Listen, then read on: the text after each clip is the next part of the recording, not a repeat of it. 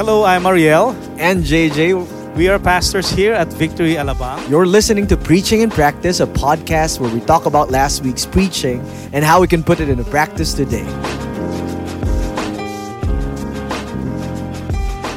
And today we're going to talk about Imago Dei.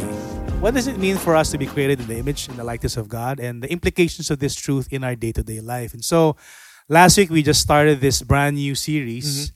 And it's quite interesting because we had quite a positive response. How are you, Jay? Doing great. How's Wheaton? Yep. Learning a lot. I know you're done and you're I'm celebrating. done. I actually officially submitted my last comprehensive exam the other day. And so it was fun. When I pressed submit, is this it? Tapos na It is ako. finished. It is done. It is finished. Tetaless time. Anyway, so going back to the topic, Imago Dei, what can you say about this Christian doctrine that is so important for us to realize and have as a consciousness every single day? It's interesting that we're talking about it now. It's an exciting time for the church that we're talking about something so important. For the longest time in history, we've talked about, in church history, we talked about how this image of God is in man. And in different ways in history. But I think one of the many things that we could, put in the conversation is, what does it really do to us in our everyday life? Because it shouldn't be just an idea. It shouldn't be just a doctrine that we think about, but something that we really live out. That's true.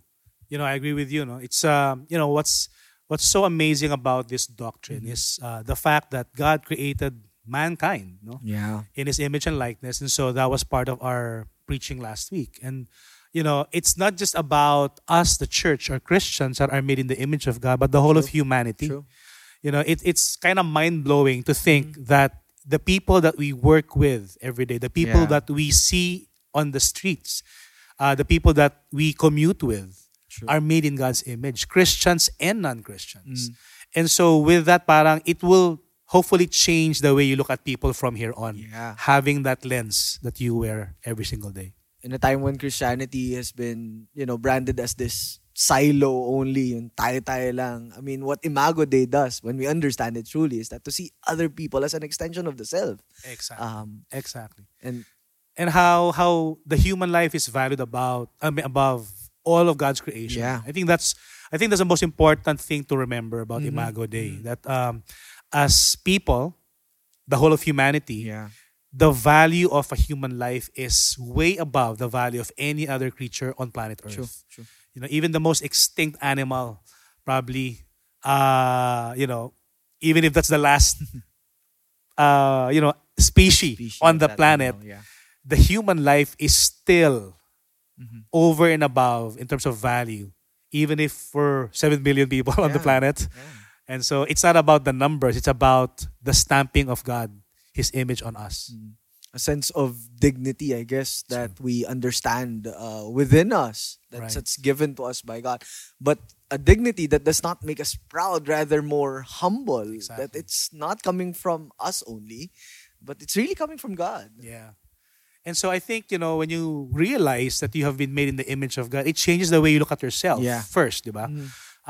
Because before you look at others in the image of God, you have to face at yourself in the mirror and say, hey, this guy or this girl has been made in God's image. We're image bearer. We've been stamped with God Himself, the likeness of God. So the value changes, the way you look at yourself and the way you look at others changes. Even compared to angels, by the way. I just want to put that in. Yeah. That angels, no matter how powerful beings they are, supernatural, immortal, but yet they don't have the same image as God gave us. That vital role and responsibility as well as reflectors of who God is here on earth, I think is an important aspect of that image. Yung, as you've said, that a different kind of value that you understand in yourself, but at the same time, you see in other people as well. True. So now looking at all these truths that we had talked about last Sunday, when people hear about Imago Dei on a day-to-day basis, I mean, how do they apply Imago Dei now? No? For example, if you're somebody like, for example, people listening to the podcast right now, and hi guys, we do hope that you'll continue to listen to podcast, spread the news around that we are here. Okay. how do they apply Imago Dei on a day-to-day basis? I mean, can you give me one example about that? There are a lot of ways that we can think about Imago Dei play out in our everyday life. First is that today the world talks a lot about self-worth. And how do you see yourself? There's a lot of self-help books that talks about just value yourself or just think about how yourself is. But the Imago Dei as a very practical doctrine is that it starts with that. Where does your value come from? When you wake up in the morning, when you totally realize that your value comes from something beyond yourself, not because you're a good employee, not because you're a good mom. I hope you are a good employee, a good mom, a good worker. But really, your value comes from beyond the external labels that the world gives you. It comes from a God who says, "Hey, you're valuable," and with that shapes a lot of things in your life. Just knowing that you have a stamp in you that's far more valuable than any animal could have. Yeah, I like that, what you said, no? That even before you go to work, even before you put on your uniform or your clothes, just waking up and having that sense of worth and value simply because God made you is worth it. It's good enough for me to start my day. And so, it's that's one very good application for us, no? Realizing our value, our self-worth. Okay. When you talk about, for example, us as believers, as church, no? The reason why we do the things that we do, like one of the thrusts of Victory in Every Nation is like evangelism and missions. What do you think? How does this affect now? We're just about to send like a 10-day team to Armenia in a few days. So why do we have to spend that much money? Why do we have to send these people? Why do they have to carve out time from their work and then go there and go to another nation and share the good news? Yeah. You mentioned this. I remember listening to you in one of our meetings. You talked about how the Imago Dei in these people, it's because that we see that they are people that God also loves. And that's why it is somehow the battery of our missions. Diba? Yung source. We know that these people are loved by God. Therefore, we go our way, we spend money, we ask for support because we truly believe that these are people regardless of their age, their nationality, their socioeconomic status. They're loved by God. True. In fact, the image of God is in them. True. And your thoughts on this, Pastor? Yeah. I agree with you. Kasi nga, when you talk about value, missions, the evangelism that we have, it's like, if we're not going to be sending people outside, then, of course, we're not saying that we're the only ones sending that, no? But I think the motive behind the sending, the reason why we're going out there, it's not just so that we can have another project or event, but I think the driving force is really love for them. It's the image of God in those people that really compels a Christian to go out there and share the good news of Christ so that they too can experience the life that we have. And of course, you have to go back a little bit, no? Because of course, when God created everything, it was a perfect world. God made man into fellowship with Him, and of course, when sin came, the fellowship was broken. And so that's exactly why we're doing missions and evangelism, to help people find their way back to the image giver, diba? Because the image is intact, but the fellowship, yun yung broken. So, yeah. There's another thing that like evangelism is just one of those things that churches want to do, but when it's not based on like a good theology on, say, the image of God, it'll just be another event. Kaya I think that's so essential that we think about missions in light of God's image in man. That's so true. Because you talk about missions, I want to go back there. You're talking about their eternal destiny. And I think that is what's so important for us to bring back to them. Because humanity is not just the image of God is not just about our physical image. It's about who we are inside it, the soul realm. It's the Spirit of God. The Spirit that God gave us. And so if we help them go and find their way back to the Lord, and that, we've done our part in missions. I think another application for Imago Day is sanctity of life. That's so true. Any thoughts about that? It's interesting that in our world of around 7-8 billion nowadays, it's easy to miss out on the value really in the sanctity of life, because we get lost in the sea of faces. We barely remember names now. I mean, Yeah. But when we look at the depth of the Imago Dei, we are reminded each life is really it has a weight in God's eyes. And being a teacher for several years, seeing these young people growing up and changing, like I realized, man, these individually they have a story that God is doing in their lives, and it's so easy for me as a teacher to get lost in like, okay, I mean, sa dami naman nila eh. But again, it makes us understand that the uniqueness of each life and the value of each life, regardless, again, of their abilities. Yeah. Sometimes people measure people based on their ability. Ano bang kaya mong gawin? Or how much money do you have? Or what can you bring into the team? Or what you can do? Yeah. But no, in line of the Imago Dei, something about the inherent value, regardless of ability or looks or things that you can bring. It's really about God creating you first and foremost. You're right. Yeah. Good thoughts. Mm-hmm. I think another application also is when you talk about sanctity of life, it's about, one of the issues that the world is facing right now is the killing of unborn babies, abortion particularly, and how, some of the issues nowadays are political, pro-choice, pro-life. Does that give the mom or people the right to choose or to end a life because of convenience, because of course this comes to play that once there's conception, that's already a human being. True. And the doctrine of Imago Dei, I think, comes into play wherein when you look at that unborn child, that unborn child, even if it does not have yet all the complete body parts, is no less than, sharing in the image of God. True. And that puts you in a different perspective now when you talk about the value of a human life. Yeah. No?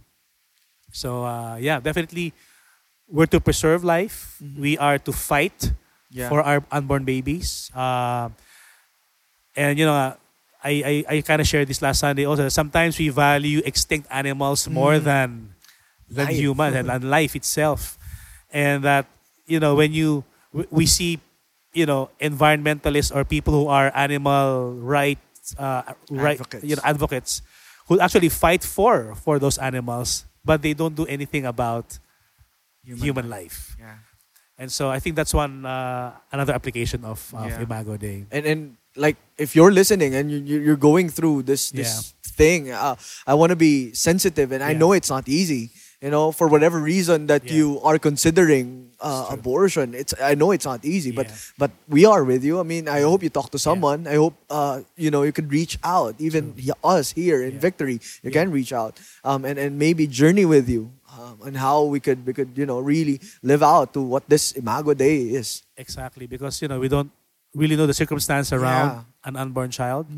If that's an unwanted pregnancy, if it's an accident, if it's what's difficult, it's like a fruit of rape or something like that. So we want to be there. I agree with you. We want to be sensitive. If you need any counseling, for that matter, we want to stand with you. And we've seen some stories that are glorious, that moms, even teenage moms who were not ready to have children, they chose to let their child live. And, what a blessing that child became, because indeed stamped in that child is the destiny, the purpose of God as well. No? So true. All right, so I think we can go to another example of Imago Dei. Another idea that we were talking about before this recording is the dignity of each individual.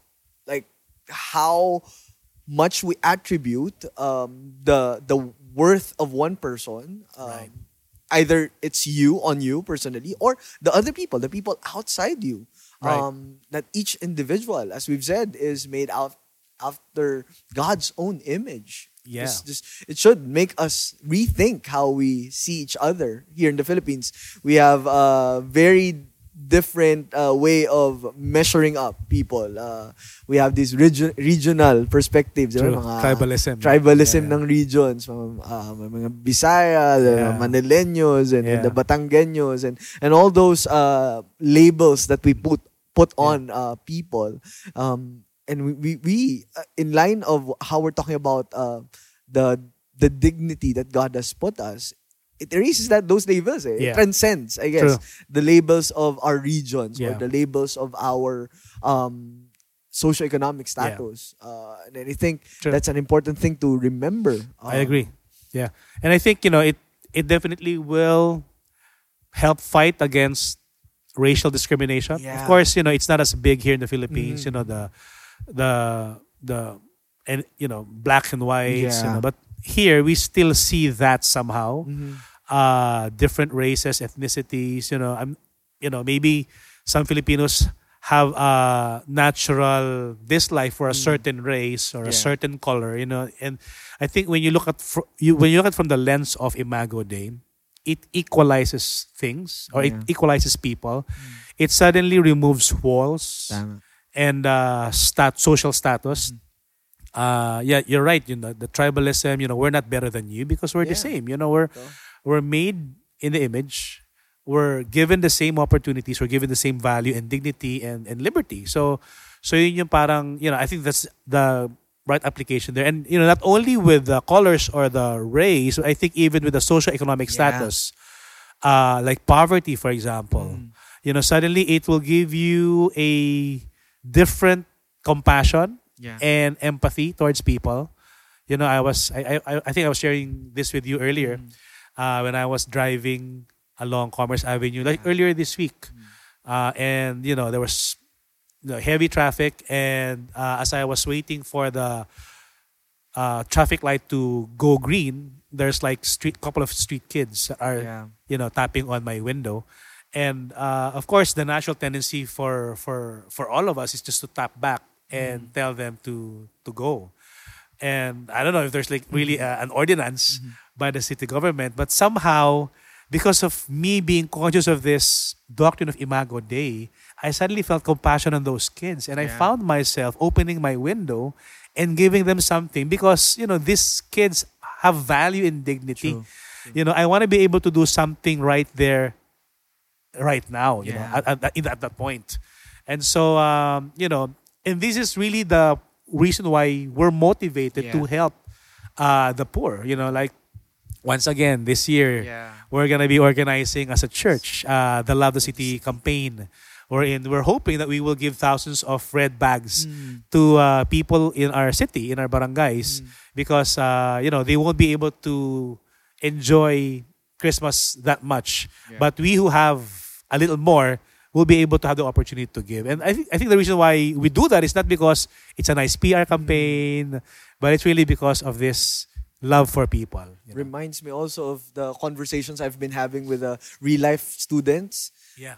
Grabe how individually they're students that wouldn't have an opportunity to take up like their school now or college, some of them. If not of really the church understanding that reality. And as you've said, it's not a PR campaign. It's really an expression of what we preach, what we understand. I was talking to a friend, sabi niya, mas madali magtayo ng walls kaysa sa bridges. Mas expensive yung bridges. But what we do when we understand Imago Dei, we're really putting our resources where our heart is. Right. It's building the bridges to places and people that wouldn't have access to these things. I like that. Because some of you who are listening, you support Real Life and you're supporting our yearly campaigns. We want to thank you really for really worshiping God through your finances. That's true.